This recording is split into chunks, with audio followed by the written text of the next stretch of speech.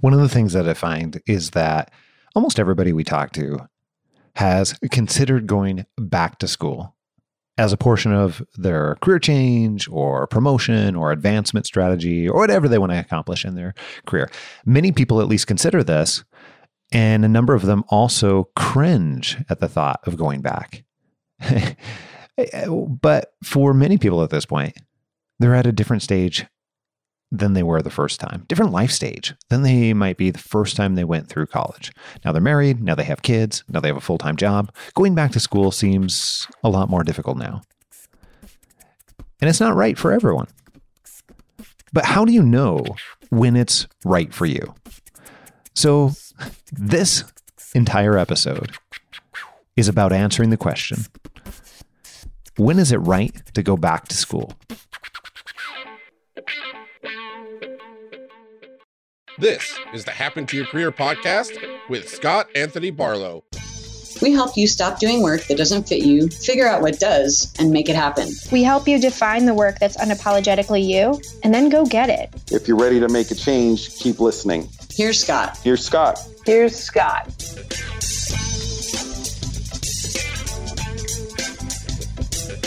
But in the case where the student does pursue, or the person does pursue a master's degree, I think another thing that is really important to mention is that not all master's degrees are created equally. You just heard Ann Converse-Wilcom, a program director at Goodwin College of Professional Studies at Drexel University. And I talked with her about this idea of figuring out if and when you should go back to school. Behind the scenes, I mentioned that almost everyone we talk about this with, this question comes up. They want to know if going back to school is the solution or one of the solutions for them to make their career change. And sometimes it is, sometimes it isn't. So as I chatted with Ann from Goodwin College, she explains how you can figure out if it's actually right for you to go back to school, and if it is, and when the right time is. Now, here's one of the reasons why I actually brought Ann on, is because when I had a call with her before the interview, it struck me how easily she was able to look at many different sides or both sides of an issue. And as it relates to school, it's not right for everyone. And I've learned why she is so great at this. Learn more about her and know that she considers her brain to be perfectly symmetrical. So I found this out many years ago. I was in banking and we did some, off-site professional development thing. And it came back that I was perfectly symmetrical, right brain, left brain. And I had no idea what that really meant. Sure, they must have talked to us about it. But in terms of me personally, I didn't really know what that meant. It took me a long time to figure it out, which looking back explains my career trajectory. So I was in banking, pretty analytical position. I didn't really feel satisfied because this creative side of me didn't have an outlet. Any chance I got within banking, I did something that was more creative. And even management noticed it, saw it. So they asked me to, run the United Way campaign, things like that. Then I went into a more creative side of things. But then it was, this is going to sound really geeky, but it was, I need a spreadsheet, I love it. Here it was, probably 20 years later, it dawned on me that is what this all meant, that I have to be in a position where my analytical side gets satisfied, but so does my creative side. I cannot be in one or the other, or I'm not going to feel fulfilled. And let's face it, when we choose a career or a career chooses us, we want to do something that's making us feel fulfilled, that's helping us to go home every day and say, I enjoyed my job. So academia for me is what satisfies that. I get to do the creative side, which is creating curriculum, hosting events, but I have the more analytical side, which is, tracking enrollment, working with students on, what comes next in their plan of study. But even within working with students, what comes next in their plan of study, I jump over to the creative side and talking to them about their career aspirations and where they want to go. How do they want to get from point A to point D? And that's a very creative process, even though it seems like it's much more of a step-by-step process. Does that make sense? That makes a ton of sense. And I appreciate you going into depth on that, because I think that there's a lot of people out there that can resonate with that as well. I'm very much the same way. I love some of the analytical and data, and for me, even the research side of it. However, I also must have that creativity. Otherwise, I get bored. I get antsy. I don't find a lot of meaning in it if that creativity isn't balanced out there too. So I so appreciate you going into detail of that. It also, I think, leads us into some of the topics at hand here, because one of the reasons I was really interested in bringing you on the show in particular is because partially of how you think about higher education, schooling, everything that goes along with it. And one of our tasks today, which I'm really excited to dig into because we really haven't dug into it on this show before, is to try to evaluate when are the right times to go back to school. When does that make sense for someone? When does it not make sense for someone? And I'm curious, before we even get into that for everyone else, what have you experienced in your own life? I'm kind of one of these people you're talking about in some ways. So, I was very traditional. Out of high school, I went to college, I graduated at age 22, I got a job. But then, if you look at my career trajectory, it's a little bit, especially in the early years, all over the place because of this right brain, left brain thing. And then I did something that a lot of women my age did. I got married, I had children, I stopped working, and yet here I was raising children and girls and telling them they needed to go to college, and I'm missing sort of the career piece in my life. And so I did a lot of volunteering, nonprofits, that kind of thing. And then when my kids were a little bit older, I thought, I think I'm going to go back to school. I got my master's degree, graduated at age 45.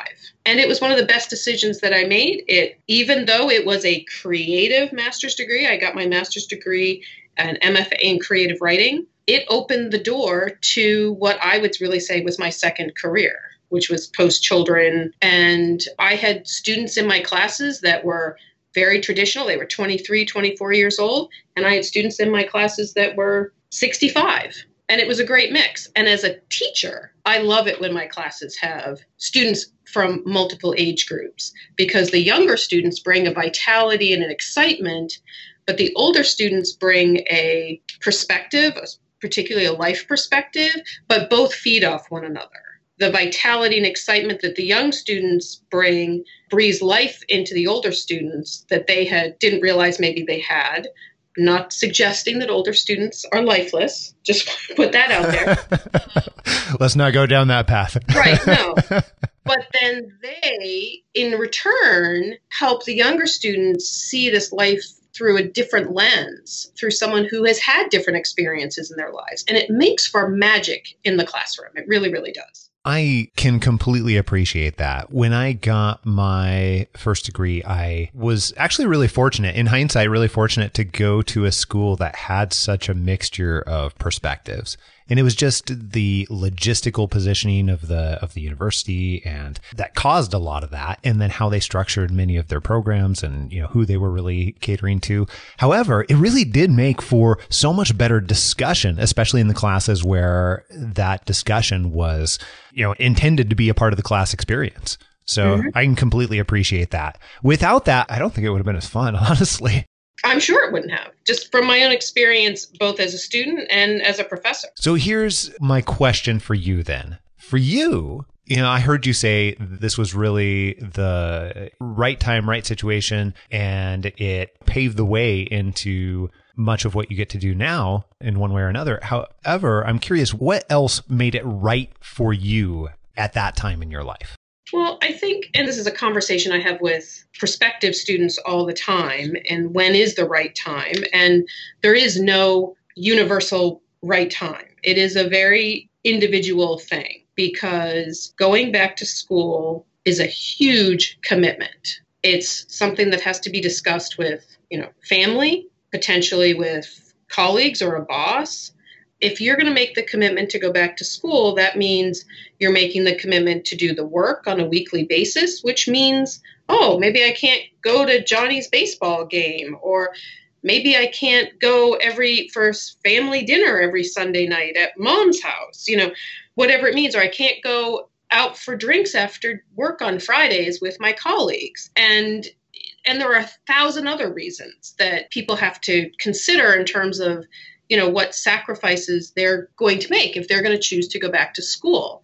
So to try and make it more universal and boil it down, I think that the right time is when someone is looking to make a career change, could be a different industry, something along those lines, or they're kind of stuck.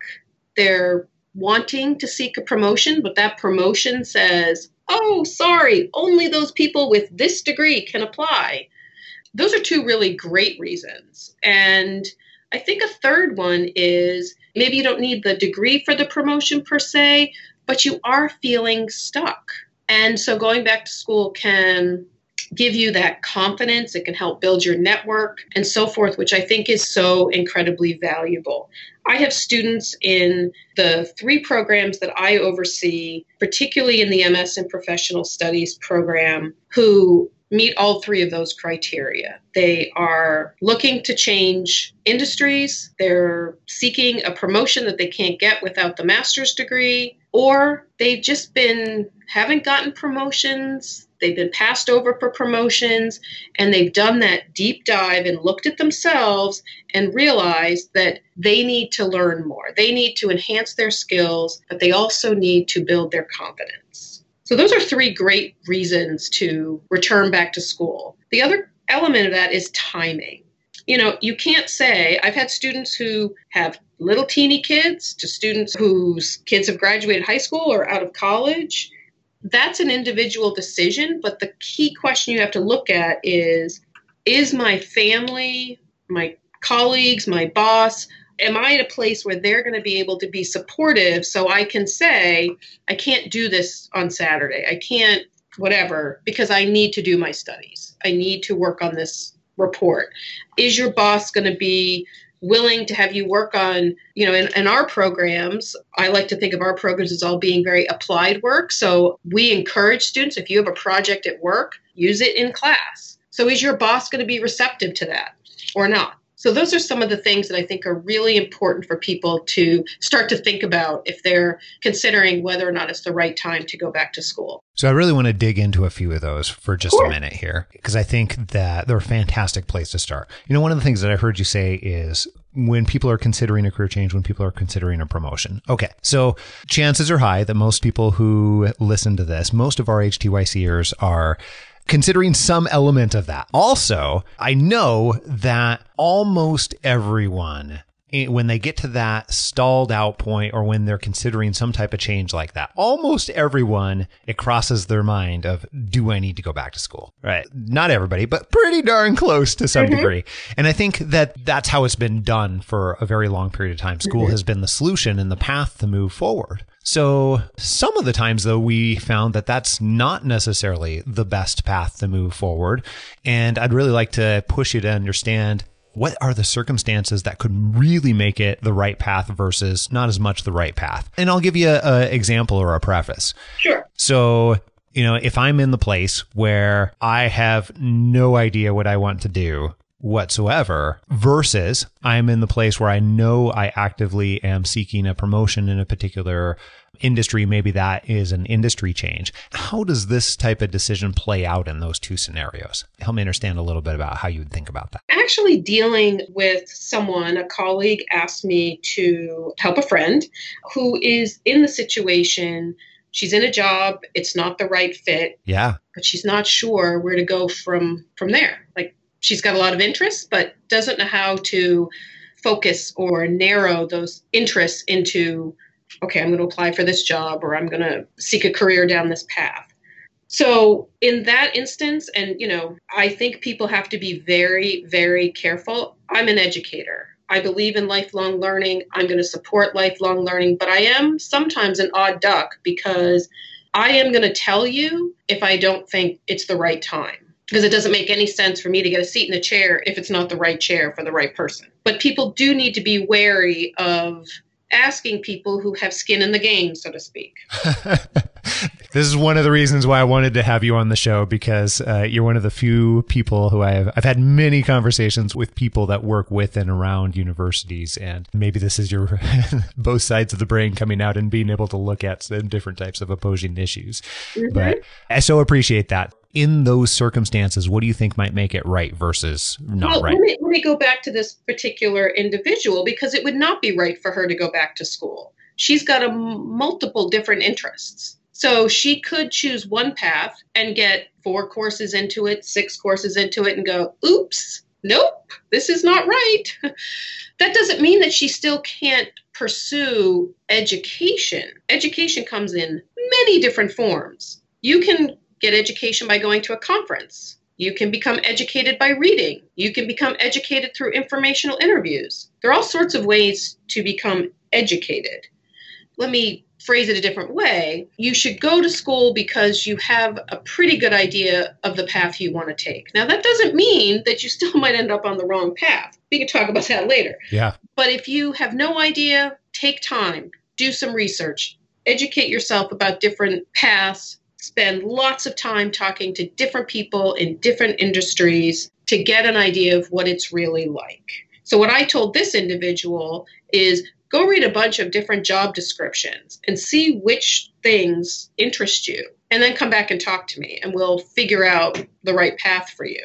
But again, she could come back with a very clear, oh, I really know I want to be in HR. Great. There are plenty of opportunities. Some could involve going back and getting a master's degree, but there's also, SHRM. She could get SHRM certified and get knowledge that way. So there are a lot of different paths. Did I really answer your question? I think so. And I think this is a great way to continue exploring this too. So those stories and examples are wonderful because first of all, it acknowledges that there's not one right path for everybody. There's just not however, that said, one of the themes that I'm hearing from you, or I think I'm hearing from you, is not only it depends, obviously that's there, but it depends on whether or not it's going to serve you well and be the best path. So like that HR example, I think that's such a great one, partially because, my background's in HR, so I'm a little biased. But if you have an idea of what it is that you want out of it, or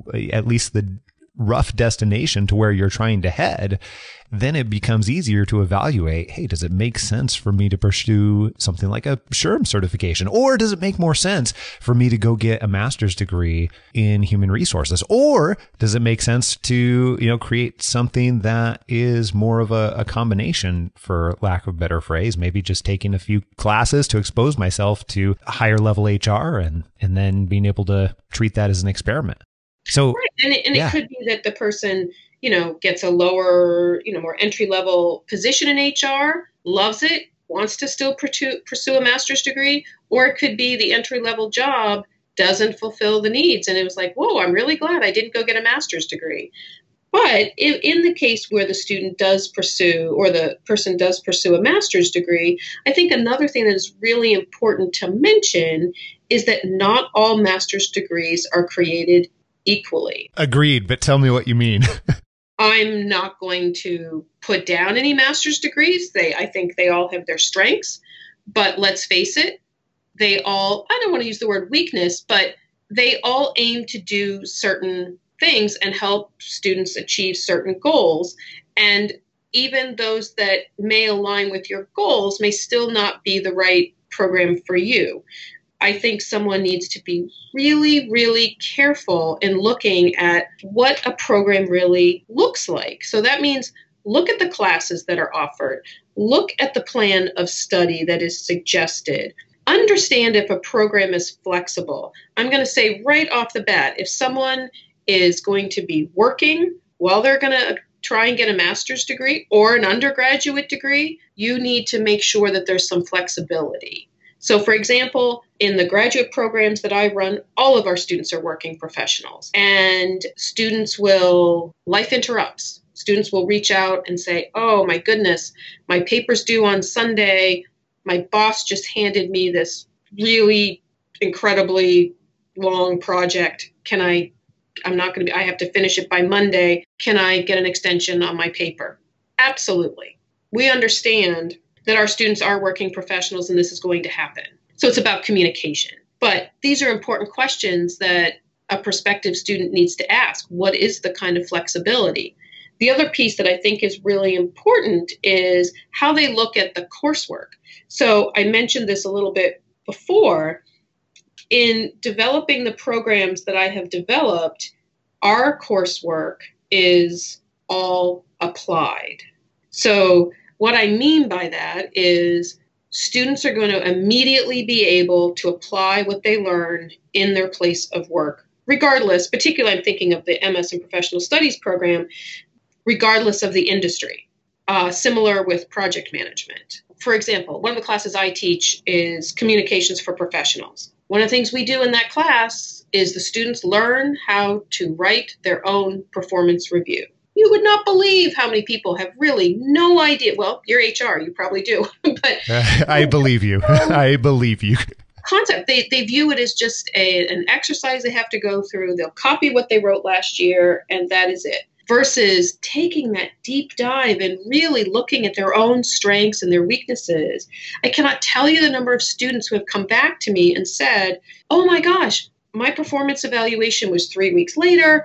I actually used most of the content that I used in class, and it was an incredibly enlightening and rewarding experience. So again, they're applying what they learn immediately. I think, and of course, I'm a little biased because this is how I run my graduate programs, but I think it's really valuable for people to apply what they learn because they're much more likely to remember it and be able to do it again, which is really what we're trying to help students do, is attain those skills and that knowledge and be able to reproduce it or adapt it accordingly.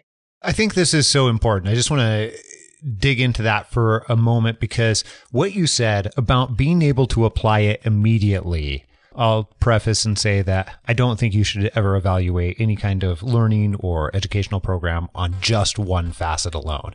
However, if I had to place priority more so than just about anything else, being able to learn and apply it immediately would be very, very near the top of that list. Absolutely. And, speaking from experience, the first business I ever ran was at the same time as I was going through my business program at the university when I was, 21, 22 years old, whatever it was. And actually, second business, the first one failed. But the second business, I was able to go in and learn about something from one of my marketing classes and then apply it the next day, or go in and learn something from my HR classes and go in and apply it the next day. And then I'd walk into another class with another professor and I wasn't able to apply something, and it helped me really understand, what creates valuable versus less valuable education. Well, here's how I would say it. I think that ability to be able to apply immediately, like you're talking about, Anne, I think that's really what allows people to get the maximum value out of any way that they're spending their educational time, I'm going to call it. Well, I've got two great examples to support that. One is in any of the courses, in any of the programs under me, students, as I sort of mentioned before, are encouraged, if there's a project that you can use from work to use in your class, you should do it. Why? Because class is the safe place to fail. It's an opportunity for a student to work on a project from work where the faculty member can come back and say, I don't really understand where you're going with this, or this is great, but I feel like you've kind of glossed over the main issue, or I think you need a deeper dive here, or I think you totally missed the point altogether, or this is great, but keep going. Whatever the comments may be, they get this feedback from the faculty member. They can make the adjustments in the project, then deliver the project at work, and know that they've gotten this support on the back end in the classroom. It gives them an opportunity to truly shine, which is huge, because what does that mean? The more they shine, the more likely they are to get promoted. The second example that I want to give you, one of the courses that I teach is a personal leadership trajectory course. The students spend the entire term working on their own personal leadership plan.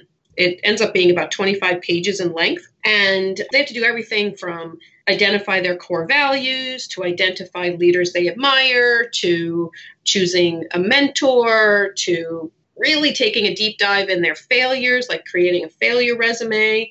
But also they have to identify their goals. And I had a student last year when I taught the course who really was ready. She was one of these students who was had been stuck, and that's why she came into the MS in Professional Studies program. So she's nearing the end of the 2-year program, and her whole goal was to get a director role position.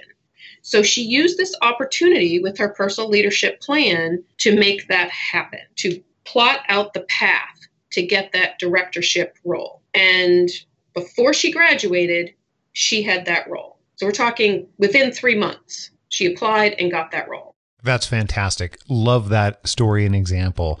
I also heard you say a couple of things that I think are really interesting. One was school being a safe place to fail. Mm-hmm. And unfortunately, in my experience, that's not the standard way that universities and colleges are looking at themselves. Or even if they are looking at themselves that way, that's not the standard way that operations happens.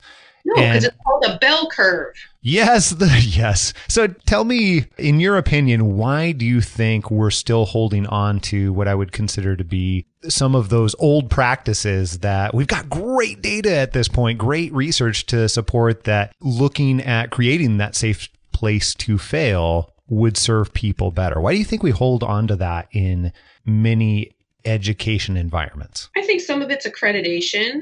So if you look at various accrediting, not like the general accreditation, like a middle states, your most basic accreditation, but your more industry accreditation, such as the American Bar Association, for example. I believe it's that they require in all law school classes that 10% of the students fail, which just doesn't make sense to me. Agreed. I didn't realize that. That's interesting. The ABA, I'm sure, will correct me if I'm wrong, but that is my understanding. And I think the idea is, in order to get accredited, you want to have a rigorous program. So most people view rigor by saying, oh, well, only 20% of the students got A's, the rest, got B's, C's, or F's. I argue that that has nothing to do with rigor, but it has everything to do with potentially inflexibility or an unwillingness to take an extra step. So my philosophy, and I expect this in my faculty who teach for me as well, is that I don't really care about a grade. But I understand students do, and they may care about a grade because their employer is paying for a class only if they get a B or better, or they can't get federal student loans if they fail too many classes. I mean, the list goes on. So I understand that. So my philosophy is I'm going to give you the grade that you deserve on your paper or your project, but I'm also going to give you the opportunity to fix it. Because what do I really care about if I don't care about the grade? I care about the learning. I want my students to learn. And one of the best ways to learn is to fail because you've taken a risk. It's risky to put something down that's wrong or to say, oh, this really may be a great idea, and for it to be a crappy idea, pardon my language. But when the student gets the feedback and has the opportunity to rework, edit, revise, that's where the real learning takes place. Now, some students do that on their own. Some faculty, and I do this in some of my courses, help students do that before they actually turn something in. But if we don't encourage that, then all we're really doing is requiring that students regurgitate information. And as I say, my goal is really on the learning. And I'm going to tell you, students who fail at something and they go back and they fix it, they will not fail at that again because they really learned it. Tell me about a failure resume. I heard you mention that offhand earlier, and I'm fascinated by what that even means. I don't even know what it is exactly, and I love it so much already. So tell me what you mean when you say a failure resume. Sure. So we all know what a conventional resume looks like. One of the other elements that I think most people don't do, and I highly advocate, and I've written like blog posts on this, is everyone should have something called a master resume. This is not something you would ever send out to anybody.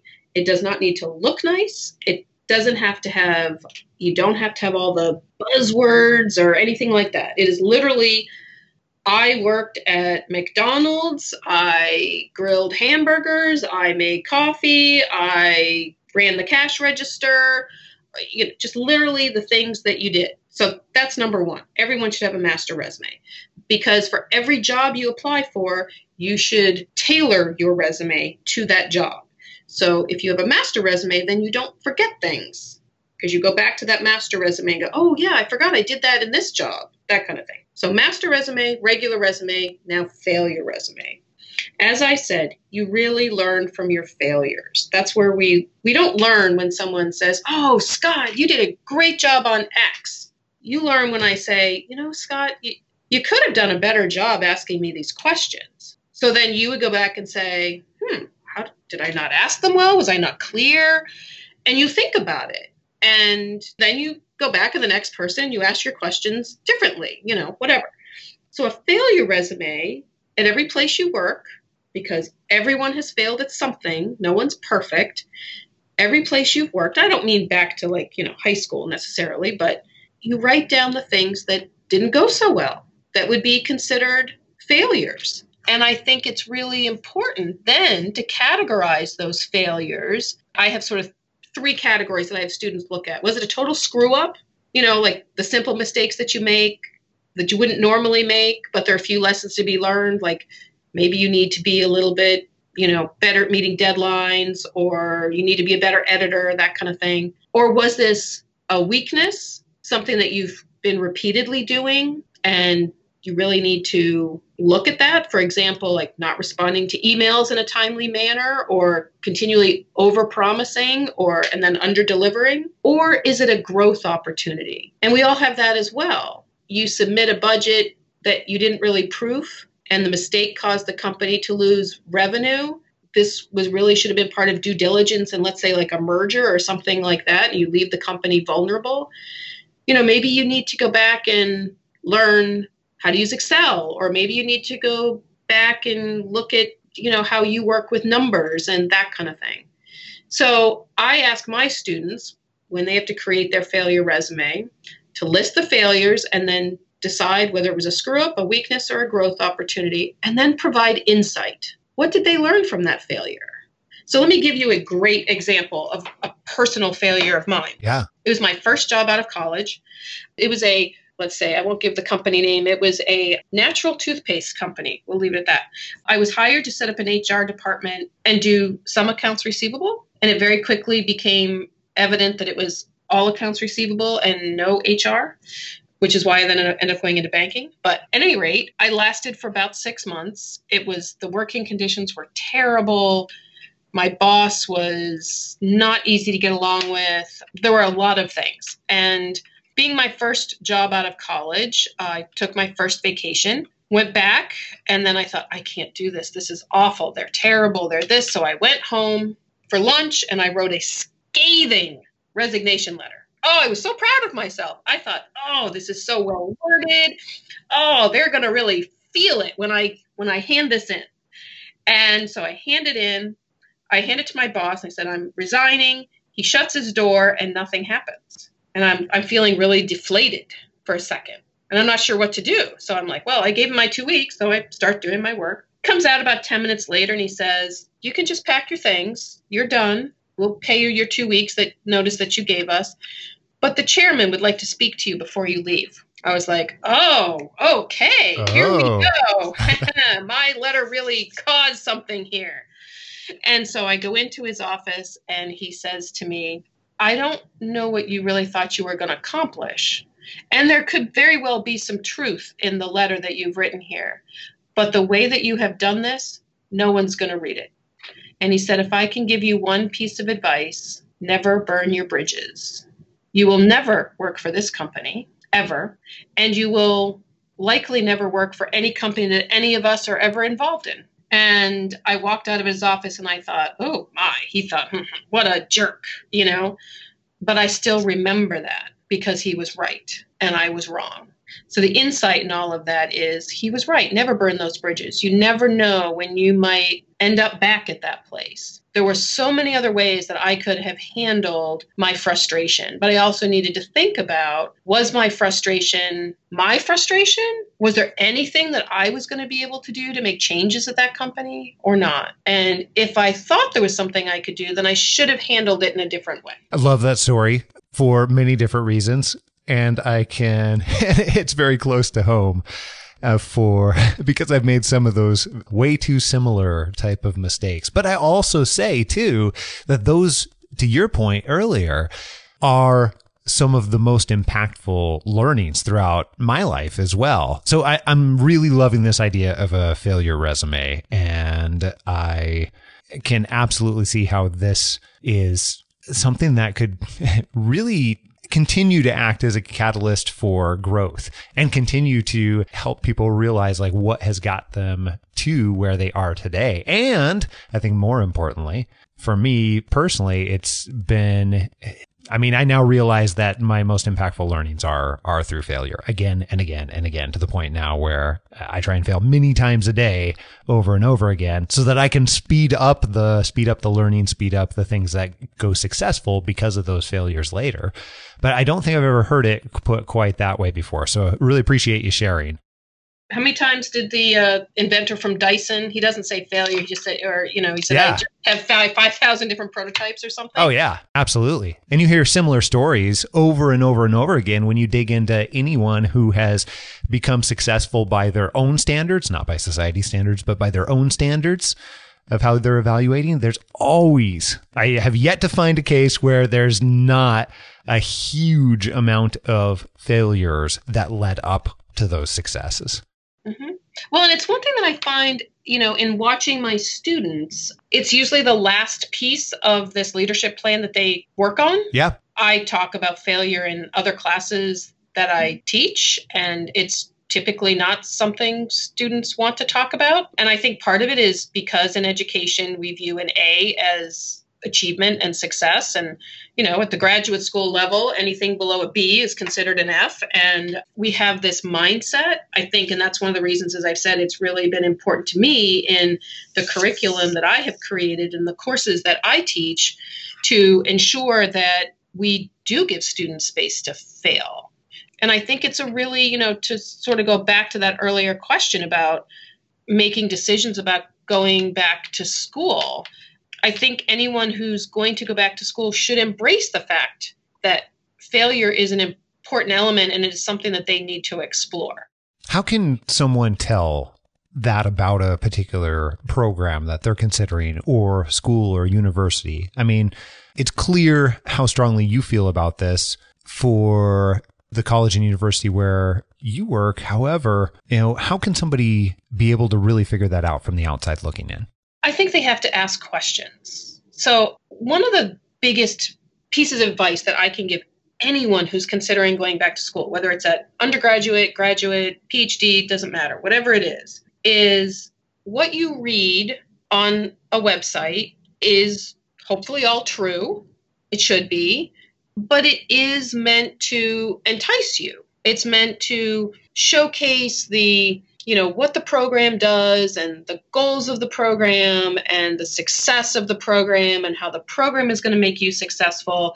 And that is all really important. But a prospective student cannot stop there. I am somewhat amazed at how few students reach out to talk to me before they apply to any of my programs. Give me some numbers here. Help me understand.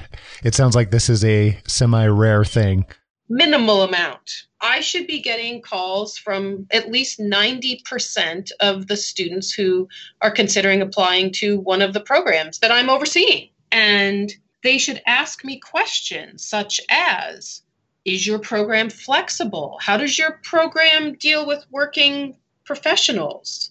What if I fail a paper or an assignment? Is there assistance out there for me? Not just, is the professor going to work with me to help me learn, but what if my writing skills aren't as good as they used to be? Like, I was maybe an okay writer in college, but I haven't done any writing for 20 years. Now I'm not so sure. Well, there should be a writing center available. Is there? Is it available if you're going to an online program? Is it available for online students or only face-to-face students? So I think it's really, really important. And of course, each question that someone might ask really, they can be very individual, but it starts out with flexibility. And if you are applying to a face-to-face program that is predominantly designed for full-time face-to-face students, meaning classes are offered during the day, but they have some classes at night, so you can work and still take it. But if that program is predominantly designed, then you're going to miss out on things because they'll have speakers who come during the day while you're at work. They'll have events that are during the day while you're at work. So prospective students need to think about how that program is delivered, when that program is delivered, if it's going to be face-to-face or online, how it was designed and constructed. Was it designed and constructed with a full-time working professional in mind? Or was it designed for someone who 90% of the students are 23 right out of their undergrad? I so appreciate that advice. And I really want to dig into answering some of those questions and how people can dig even further into, what is the right program for them. And I think that is really, really useful. I think that if you're willing to hang around, we can discuss that in another conversation where we can make that the next episode. How does that sound? Absolutely. Where can people, if they're interested in finding out more about you or more about the school and university that you work with, where can people find out more? I work at Drexel University. I am with the Goodwin College of Professional Studies. Anyone who is interested in finding out more can go to our website, which would just be drexel.edu/Goodwin. I have a blog series that I write deals with all sorts of different issues on professional development and career tips, leadership and management skills, interpersonal communication, and innovation in the workplace. And you can find it right on our top banner. But you can also find out we have a variety of programs. I oversee the graduate programs, and you can just click under academics and find the graduate programs that I work with, which include, as I said, the MS in Professional Studies, the MS in Project Management, and the MS in Nonprofit Management. And then you can see my lovely picture. Fantastic. I would encourage people to take the advice that you have given. And if what you're describing sounds good, then may people reach out to you directly or go to some of those other resources. Under my picture, there's my email address, which is acw334@drexel.edu, and people can reach out to me. Happy to answer questions, as best I can. And I'm always willing, if I don't have the answer, to try and figure out who might have the answer, that kind of thing. If you want to know more about Anne and Goodwin College at Drexel University, then you can absolutely go to happentoyourcareer.com/347. And we'll have links to both of those right there on the post. As you heard, though, Anne's coming back in our very next episode to break down how to figure out, once you've decided that college is in fact right for you, or going back to school is in fact right for you, how do you decide which college is the right one? And we'll also be talking about what are the things that you should be considering when you decide to make the commitment to go back to school. There's a couple of surprises, like who should you actually talk to? Who's the right person to talk to when you're considering a particular university, and how you can ask the right questions so you can be proactive and take control of your situation and furthering education. I'll see y'all next week right here on Happen to Your Career. Until then, I am out. Adios.